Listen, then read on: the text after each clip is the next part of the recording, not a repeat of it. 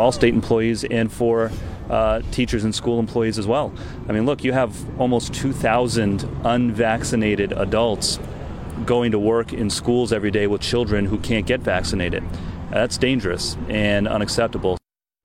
And that's the State Treasurer, Seth Magaziner, Democrat, Rhode Island. He's with me. Good morning, Treasurer. Thanks for coming in. Nice to have you back. Thanks for having me back. The pandemic hit, yeah, right? It's good to be back. We've Thank had you you on Zoom, but not in. Nice to have you. At the top, we heard you say you're going to end the insider, not trading, but the insider relationships in Rhode Island that have plagued government. Now, some might say, well, wait a minute, you might be an insider another level. Your father was was Ira Magaziner. You're tight with the Clintons. You've got more money than anybody else, and people don't give to outsiders, so go ahead and defend that. Well, I'm running for governor because I want to build a stronger 21st century economy for Rhode Island. We're at a very critical moment in our state right now, and we have an opportunity to not just go back to where we were before the pandemic, but to build an economy that is stronger and more broad-based and more robust than what we've had in the past. And it's no secret in Rhode Island that we have many things going in our favor: great location, culture, natural beauty, some very strong economic anchor institutions. But our politics have not always been an asset in Rhode Island's economy. They've at times been a hindrance.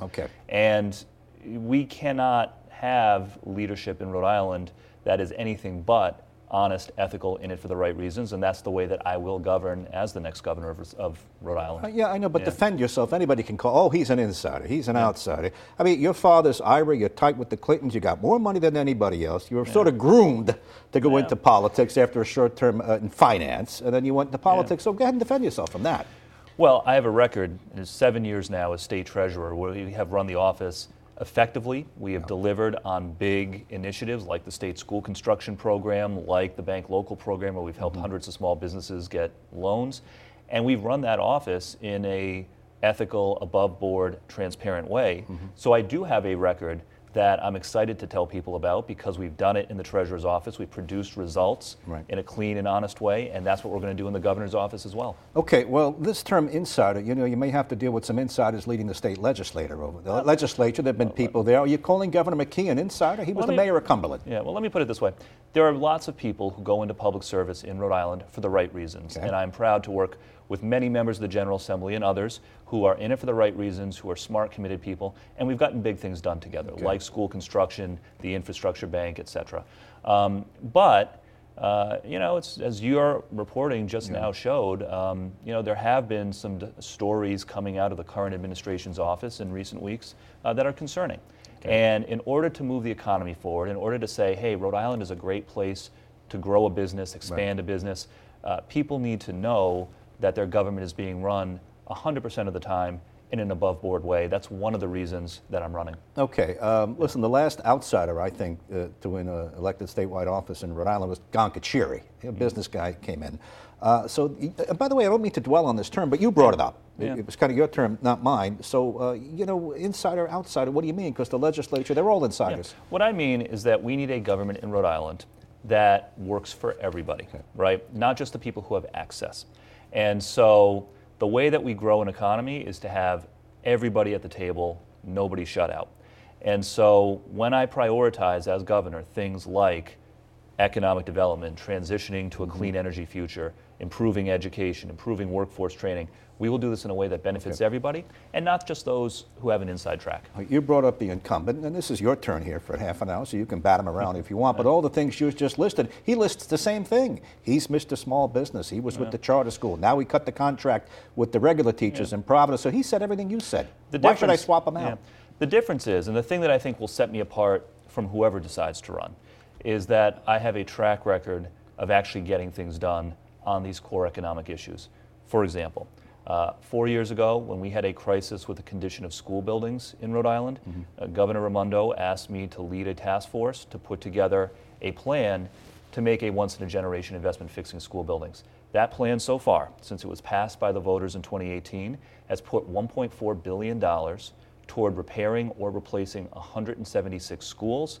Those school projects are creating more than 20,000 upfront jobs and are going to benefit nearly 100,000 students who pass through those buildings every year. We've done similar things on green energy through the infrastructure bank. We've done similar things with our bank local program where we've helped hundreds of small businesses get loans. And don't forget, on our watch, the state pension fund has reached an all-time high of more than $10 billion, strengthening retirement security for frontline workers. So what sets me apart, whether it's from Governor McKee if he decides to run or anybody else in the race, is that we have a real track record in the Treasurer's office on job-creating economic issues of getting things done. And if we can do that much from the Treasurer's office, wait and see what we do in the Governor's office. Okay, so you have a right to crow. Let me just try to digest this. You're saying McKee was the mayor, the lieutenant governor. You don't do much as lieutenant governor. He's been on the job for a portion of the year, whereas you've been treasurer dealing with statewide issues longer than he has. I assume the same thing for Nellie Gorbea. She was the Secretary of State. She doesn't have a job creation record or things like that? Yeah, again, regardless of who decides to run, and the field is still being formed, I am confident that the thing that will set us apart is that we have a track record of real job-creating economic results, and we have a platform and a vision for how to build a stronger economy with more good jobs for the state in the future. Now, the thing that also sets you apart is money. You have more than anybody else. How much do you have right now in your campaign ready to roll? I'd have to check, but I'm very grateful. Oh, come on now. I know how much I have in my wallet. Yeah, you know how much. Well, at the last, $1 million, $2 million? At the end of the Where last quarter, we had $1.5 million in the bank and in our campaign account. And I will say, I'm very grateful for the fact that thousands of people, Rhode Islanders predominantly, like the work that we're doing and have seen fit to support our efforts to help us get to the next level. I think that's very encouraging. Hey, listen, you're raising more than anybody else. I guess you could crow about that too. And you said it's predominantly Rhode Island? Yes. But you have other people from out of state. Why does somebody in California give to you? You know, again, it could be somebody who I've known for a long time or somebody who just cares about issues like school construction, transitioning to clean energy, who sees the work that we're doing and thinks, hey, that's not only great for Rhode Island, but that could be a good model for other states as well. All of the money that we've raised has been in, individual contributions, $1,000 or less under state law, and a significant majority of it has been from Rhode Islanders. Now, Governor Raimondo, was she with you? Well, I don't know. My understanding is that she hasn't gotten involved in the race, and I don't know if the Biden administration will let her. But what I'll say is this: wink, wink, nod, nod. Is she with you? So here's what I'll say: I had a very productive working relationship with Governor Raimondo when she was in office. We worked together on a number of things like school construction, and she and I worked collaboratively together. What I appreciated about her was that she always kept the economy front and center, as I intend to do. All right. She also took over the schools in Providence. We're assuming next year's the election. They're not ready to turn those schools back to city control, so that's going to be your baby. What would you do differently? You've been watching this whole thing from the start. Yeah. When I announced earlier this week and we laid out the vision for how we build a stronger economy for the state, the first thing that I focused on was education, for good reason. Because at the end of the day, the best jobs go to where the talent is. And if we're going to succeed in a 21st century economy, we have to lean into education and job training. So some of the things that I will prioritize, both for Providence and for schools statewide, expanding early childhood education, delivering universal preschool for every student regardless of income, more support for career tech programs, because you can get a lot of good jobs right out of high school without a 4-year degree if you have a good career tech program. In Providence, a big issue, more support for kids who English is not their first language, which is a significant percentage of the students in the schools. So I will prioritize education, as I've done leading the state school construction effort, because that's central to how we build a strong economy going forward. Other issues in Providence, social promotion. They just passed the kids through.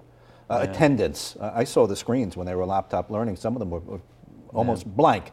And you've got work that was delayed because of the pandemic. It was a failing school system. It's still a failing school system. I mean, give the real assessment of what you're walking into here. So I think everyone agrees. When I talk to anyone in Providence, teachers in Providence, students, parents in Providence especially, everybody agrees that the status quo is not acceptable and there needs to be change. And I think it's clear that over the past year, the pace of change has slowed. And so when I am governor, I will prioritize education statewide, including delivering some of these changes in the Providence schools that everybody is asking for. Now, we just saw Governor McKee go through the tortuous contract negotiations. So when you take over next year, that contract will still be in place. But if you prevail and you even go for a second term, you're going to have to deal with the Providence Teachers Union that the Education Commissioner calls bullies. Yeah, well, I haven't experienced any bullying from Very diplomatic. from the teachers union of Rhode Island. But I, what I'll say is this: I want to work collaboratively, but also with urgency, to bring real change that will benefit the students of Rhode Island. And so, what I think is needed is, yes, a collaborative approach, but also an approach that is urgent and that keeps the students centered in this conversation. Everyone agrees. Everyone you talk to the average person on the street, the status quo in the Providence schools is not acceptable. And so again, the things that I will be prioritizing, support for English language learners, career tech programs, out of school learning time, these are the things that I will prioritize when I am governor. State Treasurer Seth Magaziner is my guest, and we're working our way through the topics. Before we get to everything, taxes and roads and tolls, let me ask you this. Why do you want to be governor? I want to be governor because I think in this election, we have a real chance to set the state on a course for a brighter economic future. An economy that works for everybody, where everyone's included. In Rhode Island, we have so much going for us, but it's no secret that over the last generation, we have lagged our neighboring states economically. And a lot of people have been left behind and left out in terms of economic opportunity. But we are at this unique moment now where we're coming out of the pandemic, we're coming out of the recession, we have all this federal money coming in, and we can make smart decisions now that will set us on a better path. A path for a economy based on innovation and creativity and inclusivity, and one that allows every Rhode Islander to have a path to the American dream if they're willing to work for it. But let me just ask you, from a personal point of view, why do you want to be governor? It seems to me there are two types of politicians. Politicians who want to change the world and implement their way of thinking, or politicians who want to be just a good steward of the system we have. America's working. Why do you want to be governor? Which one of those do you choose? It's because I think we can do better. It's because I think we can do better, particularly when it comes to advancing economic opportunity and giving Rhode Islanders a path to the American dream. So no, I'm not running for governor to maintain the status quo. There are other people who are capable of doing that and eager to do that. I'm running because I think we are at a unique moment. This is a period of time that people will be studying for generations, coming out of this pandemic, coming out of this recession, federal money coming in. And I want to make sure that Rhode Island makes smart decisions so that we not just go back to the way we were before COVID, but actually build something better that will improve people's lives. You don't want to make a lot of money? You don't want to go back into Wall Street, finance things like that? No, I love Rhode Island. I mean, this is the state that I grew up in. It's the state that, my wife and I have made our home here. Our child is going to be born here. Congratulations on that. You're expecting father. Thank you. Yeah, and I want my child and every child in Rhode Island to grow up in a place where there is real economic opportunity for everyone. Let me just dig a little bit about two types of politicians: a good steward of the system we have, or someone who wants to come in. We're going through a period of social change, and there are a lot of politicians out there who want to implement and impose a new order, a new way of thinking. You've got AOC stealing the spotlight down in Washington, and on and on. You've got some of them here in Rhode Island. Can you speak to that a little bit? Because your party is drifting far to the left in some respects. It's the defund the police party. It's the party of socialism in some respects. Are you pulling back to the center on that? Yeah, I don't know if I agree with that characterization. I've always thought of the Democratic Party as being a party that has the interest of working people at heart. That's why I'm a Democrat, at least, right? And I do believe that by building a stronger economy in our state, where there are more good jobs and economic opportunities available, we can help everyone have that path to an American dream for their own families. And so that's why I'm a Democrat. That's what motivates me to run for office, for governor. And that's the kind of change that I want to bring to the state. Right. Listen, I was careful to say some, not all, and some quarters, but it is the party of defund the police, and it is the party of democratic socialists. Does that bother you? Well, again, I'm not sure that I agree with that characterization because, when it comes to policing, for example, the vast majority of people I talk to, Democrats, Independents, Republicans, have agreement on this with my position, which is that I'm in favor of community policing. I do not support defunding the police, but I also believe that people in positions of power need accountability. And so I think if you say that to most people, they agree 100%. And so again, I don't know that I agree with your characterization. I'm a Democrat because let me just jump in. What is my characterization? Some members of your party, some, not all, a percentage, a quarter, a section of your party is defund the police and democratic socialist. I mean, I just can't, I'm not going to concede that you don't agree with it. I don't want to say to disagree. Some are. What I stand for as a Democrat, as a Rhode Islander, and as the next governor of this state is a state where everyone who's willing to work hard, play by the right rules, do the right thing, can build a stable life for themselves and a better life for their kids. that to me is why I'm running for governor. That's why I am a Democrat, and that's those are the values that I bring to the table. So where are you in the pantheon of Democrats? Are you a centrist? Are you left of center, right of center? Where would you put yourself? And don't say, oh, I don't like to categorize myself. I don't. We all understand. What I would call myself. Bill Clinton ran as, he was a centrist. Yeah, the way I categorize myself is as a Democrat who knows how to get things done. Okay. So I do have democratic values in the sense that I believe that working people deserve a path to the middle class. I believe in economic opportunity, a chance for everyone. But I back it up with a track record in the Treasurer's Office of actually delivering big results on school construction, on small business that have impacted people's lives in a positive way. Why would you be shy to say, well, I'm in the center, or I'm to the left of center, or I'm to the right of center? You have blue dog Democrats in the world. Why won't you? Again, why won't you say that? I'm not into labels. I'm a Democrat who gets things done. All right. We only have a half an hour. We're not going to beat you over the head with that. Let me just ask you another personal question. Do you like this? Do you enjoy being batted around? You know, the other day, let me add, maybe we'll see. The other day you held your announcer and the reporters got a little perturbed at you for saying, well, I don't want to ask you questions here. Follow me down to Wickford. Yeah. And that kind of dominated the day. That's not the way you want the story to come out, but that goes along with it. And you have to sit here and take my questions. You may be batted around. Is this for you? Do you enjoy this? Yeah, I do. And listen, I believe that our message is going to resonate with people. I want to get that message out, our economic message. And so, I took questions from the press the day we announced. I've been doing interviews all week. We have another press event in Providence on Monday. I do enjoy this, and I think that when our message gets out and the people hear it, they'll respond well, and it'll take us to the governor's office and allow us to make some real change for Rhode Island. It's not like you're new to this. You've been the treasurer for 2 terms. You've had some of it, but the governor's spotlight can burn. And it was surprisingly chafy. It was United States Senator, but you come back here, it's retail. You're on the news every night. Yeah. You're prepared for that? Yeah, I think that, sure, there are sacrifices that come with being in public life, right? Like you have less privacy and more scrutiny and all the rest.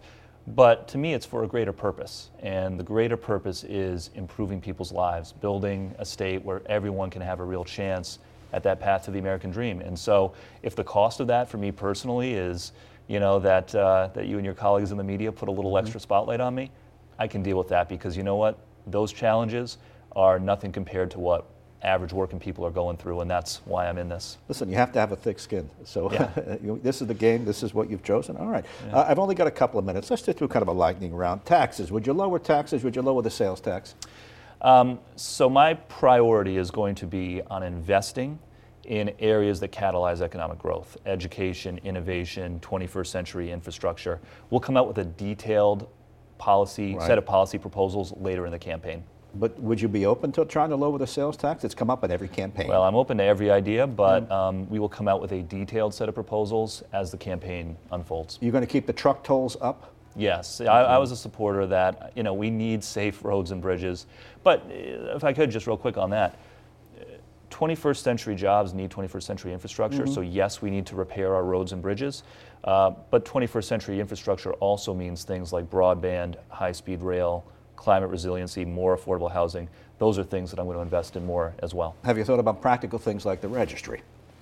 Yeah, one of the things that frustrates Rhode Islanders to no end is the fact that many of our state departments do not operate as efficiently as those in other states do. Okay. And so we will focus on that for sure. Real quick, in the Treasurer's Office, when I first started, one of the complaints that I heard from people when I was running for Treasurer 8 years ago is when people retire from the pension system, it would take 3 months for them to get their first pension check. And so for 3 months, you had retirees with no income. So we tightened that up when I came in. We speeded up those processing times. People get their checks faster. It's the kind of thing that will never get you on the front page of the newspaper, but it's the sort of good government that people expect. So we'll take that same approach to all state agencies. All right. Do you think it's a good idea I have just a minute. Do you think it's a good idea to run in tandem with a lieutenant governor candidate? Do you have someone in mind? Because Governor McKee, he brings Sabina Matos everywhere. I want to be able to work well with whoever the other general officers are. So at this point, my plan is to focus my energy on getting my message out. And how would you appeal to the Hispanic community? Just last question, 30 seconds. By having an agenda that truly serves everybody and lifts everyone up, by having a policy agenda that will help all communities in the state, including Latino community. I was very proud this week to have some endorsements, including from the chair of the Black and Latino Caucus in the General Assembly, that I think is a good validator of the fact that our governorship will work for everybody. Well, thanks for coming in. It's been a good reintroduction, I think. You've run twice, two campaigns, we know your commercials, we know who the treasurer is. The governor's a different thing, though, and we'll have you on again. Thanks for coming in now. Thanks for having me. I appreciate it. Seth Magaziner.